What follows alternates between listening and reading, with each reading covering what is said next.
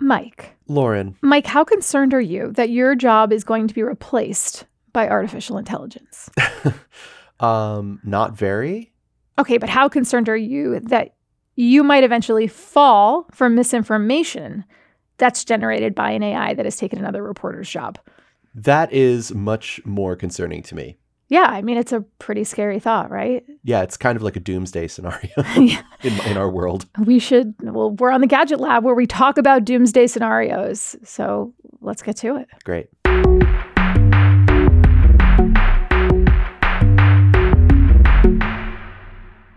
Welcome to Gadget Lab, the podcast where we explore the latest and greatest gadgets and technology. Join us as we unbox, test, and review the newest devices and apps, and provide expert analysis on the latest trends in the tech world. Whether you are a tech enthusiast or just looking for some buying advice, Gadget Lab has something for everyone. So grab your headphones and join us as we dive into the exciting world of gadgets and technology. Okay. So that's not our usual intro. That is the intro that was written by ChatGPT, a new generative AI system from OpenAI. But first, let's do our actual intros. I'm Lauren Good, and I'm a senior robot writer at Wired. My name is Michael Calore, and I'm a senior editor at Wired. We are also joined by Wired senior writer Will Knight, who joins us from Cambridge, Massachusetts, and who has such a delightful accent that we couldn't help invite him on. Hi, Will. Hello. Thank you for having me. Is that your real accent, or was that generated by a robot? It's entirely AI generated. This stuff is getting really good. Okay, so if you're a very online person or you spend a lot of time on Twitter, you've probably noticed people sharing Q&As with random questions, and the answers at least appear to be incredibly smart, thorough, and authoritative. These are being generated by the new AI chatbot, ChatGPT. And it's part of a broader trend of what's known as generative AI. This is artificial intelligence that's not just making our software a lot smarter behind the scenes. It's actually creating its own humanish conversations, videos, and even advanced art. Well, I've said before in conversation, this feels like the year of generative AI. But this kind of stuff has been in the works for years now. So I was hoping that first you could define generative AI for us, and then tell us a little bit about the history of these giant entities like DeepMind and OpenAI. Okay, sure. Yeah. So you're right that this stuff has been in the works for a while. And the sort of first wave of AI advances we saw were algorithms that could do kind of discriminatory things. So they would recognize what's in an image or recognize the words in speech. But for a long time, there have been other kinds of algorithms, including ones that will learn from a distribution of data and then be able to reproduce parts of it. And so that's what these generative models are. They're able to reproduce what's found in a data set provided by human-made images or human-made music or whatever. And this has been an amazing year with the release of these AI art tools and now ChatGPT. But the thing that's it's really important to just remember that they are just slurping up and regurgitating in a statistically clever way stuff that people have made. So in the case of a chatbot, what is the data set that these software engineers are feeding to it in order to get it to spit out speech that sounds human and well put together? That's a good question. And the truth is that they're not 100% clear on exactly where it all comes from, but it's clear when you look at some of the text that it comes from the web. They've scraped huge amounts of data from the web. I think they're also feeding in lots of books. So it's just millions and millions and billions of lines of text written by people from all over the place. And so, it can find these patterns in this text that will resemble the way a person writes. But it can also find, bad things in that text, like bad words, biases, horrible stuff. So one of the big standout features of ChatGPT that makes it feel all the more human is that it can follow a sustained conversation, like everybody who has experimented with Alexa or Siri or Google Assistant knows that if you ask one of those AI chatbots, which is essentially what they are, a question, and then you follow up with an additional question that plays off of that first question, often those systems don't know what to do because they treat every question like a brand new query. But they're getting a little bit better. Yeah, they have been getting a little bit better. Like you could say like, who is LeBron James? And then follow up with, and how tall is he? And it might get it. Yeah. But it's still not, they're not very clever. Right. This is something that all of these companies have really been like pushing as like the next big step in this technology. But ChatGPT seems to be able to follow a conversation pretty well over a series of questions, right? Yeah, that's right. That's right. There are a couple of interesting things. One of them is that it's got this memory, short-term memory. We're starting to see that more with these chatbots, these large language model chatbots. The other thing is that it's had this additional training to make it good at answering questions. So it's using this model that's been out for a while that can extract information from the web, but they trained it in this way that they gave it human answers to questions and gave it a kind of reward, like a treat, to try and make it better at answering the questions properly. And it turns out that produces a much better answer to your questions, more coherent, more meaningful, and adding some sort of memory as well has made something that's that's really compelling to people and seems to have caught everybody's imagination. I mean, the funny thing is, going back to the very early days of AI, the first chatbots, people were willing to believe that those were human-like. There's famously this one that was made at MIT called Eliza, where it was a fake psychologist, and people would tell it their secrets. So I think we're just really, really well designed to use language in conversation as a way to kind of imbue intelligence on something. And I think that's part of what's happening here. What are some of the most interesting responses you both have seen from ChatGPT over the past week or so? I think for me, some of the most interesting answers are some of the ones that look amazingly articulate. They're amazingly articulate and they look very good, but they're actually complete nonsense. They're just totally made up. And that's one of the things about these models, is that they're so different from human intelligence in that they learn this sort of pattern that is human language, and a lot of the signals that make it coherent. But some of the important facts you need to know, or you would need like real world experience, they just completely don't care about it at all. So it's fascinating to see that. And it's kind of really, it would be very strange if a person was that good at making things up. For me, I think the most interesting things that I've seen are people who ask it to write like book reports. Mm-hmm. So whether they're students or they're just, doing something student-like, they're saying like, hey, I need 300 words about Catcher in the Rye. I just knew you were going to say that for some reason. Catcher in the Rye? Yeah. Yeah. It's a very book reporty book. Yeah. But, and then ChatGPT is able to spit out something that the student could turn in, mostly unedited. And it might have a few errors in it. And like you said, it might have some nonsense in it that has crept in somehow. But it's like pretty scarily accurate. Yeah, you could definitely see how this would lead to some plagiarism.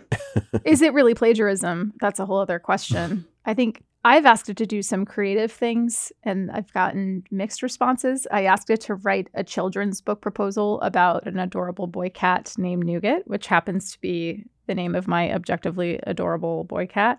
And it did write a potential children's book, but it wrote it in poem form. It wasn't entirely rhyming, but it was pretty clever. I was really impressed by that. But I also, Mike, you'll appreciate, I write a sitcom where Lauren Good and Michael Calore are housemates. And it said, oh, no. Unfortunately, we combine the cats. Unfortunately, I am unable to write a sitcom as I am a large language model trained by OpenAI and do not have personal experiences or creative abilities. But that's not necessarily true. Like I've seen on Twitter, the CEO of Box, Aaron Levy, has been having a lot of fun with this over the past few days. He's posting like every day some new idea. And he just posted the other day an exchange where he prompted it to write a business proposal for a cloud company named Box that is looking to get into the cardboard box business. And it actually wrote a rather funny and clever proposal and why a cloud storage company would want to create an additional revenue stream. And so like the joke is like, this is going to replace CEOs. It's really not. I don't think it is. It's really not going to replace journalists. But there are some really fascinating examples being shown right now. Yeah, some of the silliest things are the best. There was another one where somebody made a They asked for I think it was a history essay, but the person writing it couldn't stop bragging about the pumpkins that they'd grown. And it was actually really, really well done. So, Will, before we go to break, we should talk about the folks behind ChatGPT. OpenAI is a super interesting company. It claims its mission is to make AI open and accessible and safe. It started as a nonprofit, but now it has a for-profit arm. It actually held back on launching one of its earlier chat tools because it deemed it too dangerous, which sort of created a lot of attention for that chat tool. But some researchers and AI experts say that OpenAI is just really good at marketing and in some ways maybe playing to people's fears about AI. And we should also note that Google owns a company called DeepMind that is working on similar large language models. Will, how alarming is it to you that these pretty big, well-funded, powerful entities are the folks who are building this AI? And what else do we need to know about them? I think we should definitely be concerned that if AI is just built by these big, powerful companies with vested interests in certain directions they want to go. I mean, one of the jokes about OpenAI is that they're not particularly open. They definitely produce really cutting-edge, good research, but they sort of trickle it out sometimes, and they're not necessarily producing the algorithms, which makes it harder for other people to reproduce these things, and they get to decide what they can and can't do, which I think there are those who believe that these tools should be more open, should be available to anybody so they can experiment with them and see what they can't do. DeepMind is probably the top AI research company there is. I mean, it's sort of it's like if somebody built a large university department dedicated to AI. They're doing a ton of stuff, and the direction of that is though defined by them and by their owner Alphabet. So one of the recent things that happened was this completely open tool from a company called Stability AI, which was an art tool, but they released it so that anybody could use it and they made it much more accessible. And they made it so that the controls on it, the limits on what you could do, have been removed, which was controversial. But I think there's a really good argument that these tools should be more available and not just in the hands of these big companies. And because we can't get through a show these days without mentioning Elon Musk, we should also mention that Elon Musk is a co-founder of OpenAI. He is the co-founder, although he distanced himself from the company at some point, claiming that there would be a conflict of interest with Tesla's AI work. Interesting. That wouldn't seem obvious to me, but So real quick, we know that GPT-3 is the model that the chatbot is built on, and we're expecting GPT-4. Is that right? Yes. The rumor is that GPT-4 will come out next year and will blow everybody's minds again, as GPT-3 and 2 have. I mean, I'm sure it'll still have sort of fundamental problems. It'll, no doubt be a lot better. But yeah, the AI behind ChatGPT is called GPT 3.5 or 3.5. So we're seeing already some of the progress towards 4. So one of the things that OpenAI did, which is kind of led to some of the success it's seen, is it just determined that building much bigger models with more data and more compute to a ridiculous sort of degree produces new results. So people didn't really believe, or some people suspected you wouldn't get great new results if you just scaled everything up. And they just put a huge amount of resources into making their AI algorithms bigger and hungrier. Well, they might be bigger and hungrier, but that doesn't necessarily mean they're more accurate. We're going to take a break, and when we come back, we have to talk about misinformation.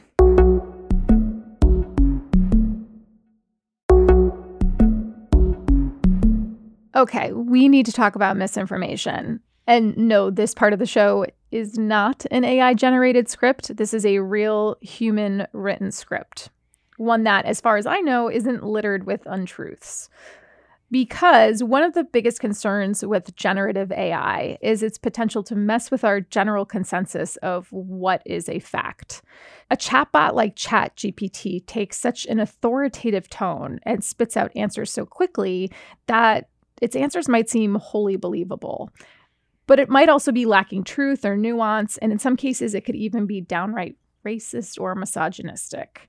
Will, let's move away from OpenAI for a few minutes and talk about Meta, because Meta faced some of this recently when it released its chatbot Galactica. What happened there? Right. So, yeah, Meta made this chatbot which was designed to answer questions about science. So it learned from tons of scientific publications, and they put it online, just like ChatGPT, to see how people would use it. But quickly they found, or people found, I should say, that it would, spit out these awful biases, these terrible ideas, partly because there are traces of those sorts of biases in the data, and partly just because it doesn't really know has no idea what it's talking about, and it will sort of conjure up all sorts of things, even if they are kind of horrible. So after a very short period, really, Meta took it offline. And one of the more ridiculous things that it was spitting out was the history of bears in space. Did you know that bears were in space? Oh, yeah, I read all about it. Yeah. I'm sure Wired has done some articles about this in the past, too. So obviously these things are rife with misinformation. So what happens with large language models when someone takes a script that was generated by a chatbot, and let's say that script is factually inaccurate, and then uses that and feeds it to another large language model, and the cycle just goes on and on and on? Like, are we entering an era of meta untruths? And I don't mean Meta the company. I mean untruths layered on top of untruths. Do these falsehoods just perpetuate? And I guess maybe I'm wondering if this is any different from like a quack on YouTube saying something with authority about our health that's just not true. I think we are already in that era, to be honest, because Stack Overflow, the website that posts answers to coding questions, already banned people from using ChatGPT generated code, right? Because it can look really good, but it has these flaws, or it may have flaws, may have bugs and whatever. One of the worries I have is that there are already these companies that are using language models to generate tons and tons of content, like marketing copy, blog posts, which they're putting online. And so there may be this huge, growing amount of stuff online that's completely unmoored from truth, not made by people, and just kind of weird and dross.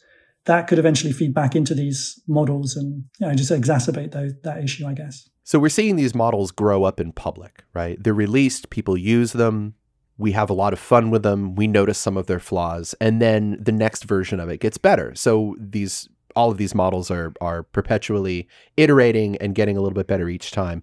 And one of the big pitfalls that we've already talked about a little bit in early AI was that they would often spew in chats like racist statements or sexist statements, or they talk about Nazis, usually at the prodding of the person asking the question, because the person's sort of trying to test its limits and see what it will say. But not always. Sometimes it just says these things that are, a little bit more hidden or coded messages. They've been getting much better at that particular problem, haven't they? Yeah, there's a lot of research going into trying to guide these language models not to produce, bad stuff, hateful messages and so on. And yeah, there's a lot of work going into that. It's very far from solved. And you can see with something like ChatGPT that it's sort of, sometimes it's a hack. They try and prevent certain words going in, and you can often get around those. And so, but how to make these models behave how you want them to sort of inherently is much more challenging. It's because that has to be part of the learning, and it's a sort of unsolved problem. How to make them accurate is an even bigger conundrum, because understanding what's true really does require some sort of greater understanding of the world. One of the weird things about these language models, they're kind of frozen in time. So if you ask ChatGPT some stuff, it'll come out a very dated understanding of politics or whatever, the current events. And so how you create something that has this real world understanding and can therefore understand truth is going to be a very big challenge. And there is also the fact that truth is not, all the time. There are certain like scientific truths which are accepted, and there are an awful lot of stuff which is grey area and that people will disagree on. And so, that's going to be interesting, and who knows what the sort of ramifications of language model that it leans too far to the left or right will be. Huh. Yeah, when you ask, is it getting better? I guess my question is, what does better mean? Does better mean that it's getting faster, smarter, more human-like, that we find better use cases for it? And then does that run in parallel? Do those improvements happen in parallel with combating misinformation? Because it seems to me like the technology could get better, smarter, faster, but the misinformation problem would persist. It might. And that is, I think, a big problem, because you want to have the best and smartest product out there before everybody else does. But when you put it in front of people, people are going to test it in ways that you didn't think of, right? Right. Yeah, we're humans at the end of the day who are putting these prompts in there in this chat box. And also it's pulling from texts on the internet. If it's not just, say, limited to scientific research papers, that are elementally the foundational text could be flawed. Yeah. I think it's also a problem because humans are very well evolved to respond to language in really, really strong ways. And so if you have something that just gets better and better at persuading, convincing, articulating things, people are going to buy that. And so you could imagine, chat bots that are going to become very, very difficult, much more difficult to distinguish, even for a person who's putting the effort in from a machine. And those could be just unmoored from reality or designed to sort of give you a particular type of misinformation. Something else that humans respond to is flattery. I want to ask about Lensa. This is the app that is currently very hot right now. You feed it selfies and it gives you like a magical, painterly version of you. But from what I can tell, everybody's giving it selfies and it's kicking back versions of them that are like really hot. They make everybody look super attractive. Even if it's already an attractive person, it enhances some of their qualities. There's a lot of women who've noticed that when they feed it selfies, it shows them pictures with larger breasts, huge boobs, fuller lips, bigger eyes, all of these things that, are psychologically coded as attractive to the Western mind. This is misinformation, just of a different sort, right? Yeah, totally. It's interesting that there are those, there's so many what are they called, filters you use on things like TikTok, and even some of these video apps will do that in real time, right? There's a Chinese one which is their replacement for Zoom, and if you go into the details, I don't think you can do this in Zoom. Maybe I've just never seen it, but you can go in and change your face in any dimension you want. You can make your lips fuller, all this in real time. And yeah, I guess we are heading towards some era where it's going to be you can't believe anything you see or read or whatever. So what you're saying is that you're not actually a fairy prince. No, sadly not. Surrounded by lilies, because that's what I see when I put your images into Lensa. Oh, is it? Okay, I have to try that. I hope you don't mind that I've been feeding Lensa photos of Will Knight. No, as long as I can see them. As long as I can take a look. I mean, I guess it depends on how far you want to extend that analogy. If it's misinformation to take the app du jour, which happens to be this super weird, creative AI app, and create these AI-generated images of yourself, how different, and those are not real, those aren't what you look like. How different is that from just putting a smoothing filter on Instagram? Right. Not that much different, probably. So we just have our online avatars, our online personas, and our IRL experiences, and those things are now wholly divergent, and that's it. That's the world we live in. We all have a second life. Also, who's to say which one is reality and which one is the simulacrum? Oh, such a good word. That's such a good Wired word. I feel like that appears in at least every issue of Wired. That's true. Who is to say? On that note, let's take a break and we're going to come back with recommendations. Will they be human generated or will they be AI generated? TBD.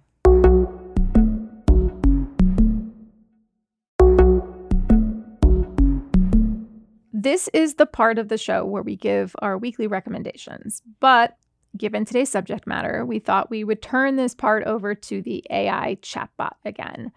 So I asked ChatGPT, if you had to recommend something to a friend, a book, a podcast episode, an app, a food, an album, what would you recommend? And it responded, as a large language model trained by OpenAI, I do not have personal experiences or preferences, so I am unable to make recommendations based on my own interests or experiences. My sole purpose is to assist you, well, you're not really assisting me now, with your questions and provide you with information based on the input I receive. I'm not able to browse the internet or access external information, so I'm unable to provide recommendations for books, podcasts, apps, foods, or albums. So I think we have to turn back to good old-fashioned flawed humans for our recommendations this week. Well, that's not to call you flawed, but we should start with you. What is your recommendation this week? Proudly flawed and happy to. I can recommend the GPS tracking collar that we got for our expensive hypoallergenic cat, which makes it very fun to see where we know where she is if we need to try and find her, which I had to do a couple of times, and you can see where she's been through the night. All this this kind of little GPS trace. There's even a little leaderboard of local cats and national cats, and we have some cats who are on there. So it's kind of a little social network. I mean, yeah, it's a bit creepy, a bit Big Brotherish, but at least we know where she is. And unfortunately, she got frightened by something and is stuck at home for the last 3 days. But I can see where she was, so I may go and try and figure out what it was that terrified her. And how is she doing on the leaderboard? She was number one in Leona. The neighborhood. Yes, she's very active. That's amazing. Also, it's so funny that you said it's like a social network for cats, considering cats are incredibly antisocial. That's not true. That's a myth. They're very social. That's misinformation. I mean, mine is social with me, but he hates everyone else. No, well, we should I'll cross-reference the GPSs because I think they're going around together and doing things, maybe. There was a brilliant British TV show where they put cameras on cats, and they actually found that they had much bigger territories than they thought. And they found a lot of social activity that they never realized existed before. What's the name of the collar? It's called Tractive. And how much does it cost? Oh, I think it's like $50, and then there's a subscription. I can't remember exactly what that is. I try and put it out of my mind, but my wife loves it so much that we're well and truly subscribed. So basically, we know who runs your household, and it's Leona the cat. Absolutely, 100%. It's a pretty good one. I think we're becoming the podcast for smart pet collars, because when Andrew was on a few weeks ago, he recommended a smart collar for his dogs. Yeah, we're all about surveillance on this show. Yeah, clearly we are. We're our animal overlords. Mike, what's your recommendation? I would like to recommend a mechanical keyboard. This is something that I just reviewed. So if you're interested in learning more about it, you can read my review on wired.com, where my writing appears. It is a keyboard by DOS Keyboard, a Texas company that makes excellent professional kind of high-end mechanical keyboards. And it's called the Mac Tiger. So it's also cat themed. It's specially made for Mac compatibility. So, with mechanical keyboards, most of them have a PC, like a Windows ready layout on them. So when you plug them into a Macintosh, you can get the numbers and the characters, the letters to show up. But all the other stuff doesn't usually work, like the spaces keys, the modifier keys like Command and Control. If there's like a volume knob or play pause media control keys on a mechanical keyboard, often they won't talk to whatever application you're using on a Macintosh. So a Macintosh, out of the box, Macintosh compatible mechanical keyboard is kind of a rare thing. There are some good examples out there, but this one is new and it's very nice and it's very exciting. I've been using it for about 3 months and I really love it. So I gave it a good rating and I highly recommend it. I will say the Mac Tiger is expensive. It's over $200, which is a lot. Mechanical keyboards usually top out at about $160, $170 for like the nice ones. So it's like a deluxe keyboard. So you will pay a deluxe price for it. But I'll also say the holidays are coming up. Mechanical keyboards go on sale quite often. So if you're interested in it, maybe set up a price alert or something for it. Is it ergonomic? What do you mean? Well, when you're using it, do you feel that it's more comfortable for your hands and wrists? I do. There's one thing about it that I don't like, which is that a lot of keyboards have little feet that are on the back of the keyboard that adjust the tilt. This doesn't have that. It has a pretty comfortable wedge shape to it. So if you type on it, it feels comfortable to type on. Also, the switches on it, like the thing that gives mechanical keyboards their sort of springy character, it's a really nice switch. It's like I think it's a red switch for switch heads out there. So it's comfortable because your hands kind of bounce along as you type on it. So it is a very comfortable experience. Thank you for that recommendation. Sure thing. I will not be buying it, but it sounds cool. Maybe it's not your type. No, it sounds like if I wanted to up my typing, I would just use GPT chat. Chat GPT, whatever the heck it's called. I would just have it type for me. Isn't the promise of AI anyway? Yes, do all of your work for you. What is your recommendation this week, Lauren? My recommendation is somewhat related to Will's recommendation, except instead of tracking your cat, maybe you should track your keys. Because, ladies and gentlemen, I have lost my keys again for the second time in 3 months. I lost them yesterday. I was a little bit distracted going from point A to B. I have no idea where they are. It's a little concerning to me. Yikes. Yeah, and it includes my car key too, which is, if you've ever had to get a car key replaced, it's like really, it's really something. Thankfully, you have some experience in getting a car key replaced. So yes, because 3 months ago, my keys went into the ocean. And I had to, I was standing in a wetsuit on the side of the road for a few hours waiting for a locksmith. So what's your proposed solution here? Oh, yeah. Okay. So the solution, I mean, I could just complain for the next 10 minutes. Would you like me to do that and talk about how distracted I am? I put on Twitter last night, what is the universe trying to tell you if you are losing your keys with alarming frequency? And someone actually responded, it was quite funny, and said, avoid crypto, because obviously you wouldn't want to lose your crypto keys. That was the best response. But a couple people were like, you may have ADHD. And I was like, oh, okay. Twitter diagnosis. Speaking of not believing health information you read online. So anyway, a couple, I'm not distracted. A couple of other people said, just get a tile or an AirTag. Like, of all the people who do not have a tile or AirTag on their keychain at this point in time. The personal technology reporter for Wired. Yes, like it should be me. Yeah. And also, I should have learned this lesson in the fall, and I didn't. So now my recommendation would be slap one of those bad boys on your keychain, unless you have serious and legitimate concerns about being tracked or stalked in some way. That I absolutely understand that, but otherwise, just put a Bluetooth lost item thingy on your key thingy, and then hopefully you don't end up in the position I'm in again. Are you going to get the AirTag? I think I will. Yeah. I might even have AirTags floating around at home. So solid. Yeah. So that is my recommendation. Keep track of your keys, folks, and your crypto keys. Well, it's a solid recommendation, Lauren. Thank you very much. I really sincerely, for your own sanity, hope that you follow through with this and that it works for you. I think you're hoping for your sanity. No. Because twice in the past 2 weeks, I have texted you and said, Mike, do you still have that spare house key of mine? Because I've lost it.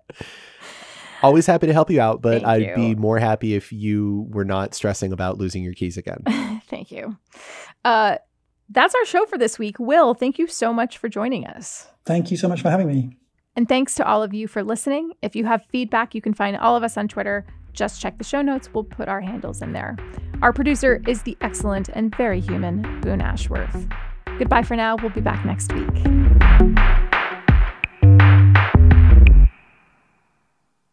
It's from the chatbot. Here's a potential children's book about an adorable boy cat named Nougat. Nougat the cat was an adorable little boy with soft, fluffy fur and a playful toy. He loved to chase balls and climb up the curtains and cuddle up close when it was time for his naps. That doesn't rhyme.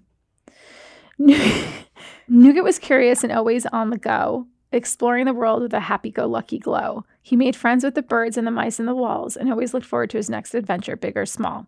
One day, Nougat went outside to explore. He climbed up a tree and jumped onto the shore. But when it came time to come back home, he realized he was all alone. Nougat was scared and didn't know what to do. He meowed and cried, but no one was near. He wandered and wandered, but couldn't find his way until a kind lady saw him and took him home to play. Nougat was grateful and cuddled up close. He knew he was saved and loved the most. And from then on, he always remembered to stay close to home and never wander. The end. I wrote a book for me, Nougat. That's pretty good. It's pretty good, except for when it didn't rhyme.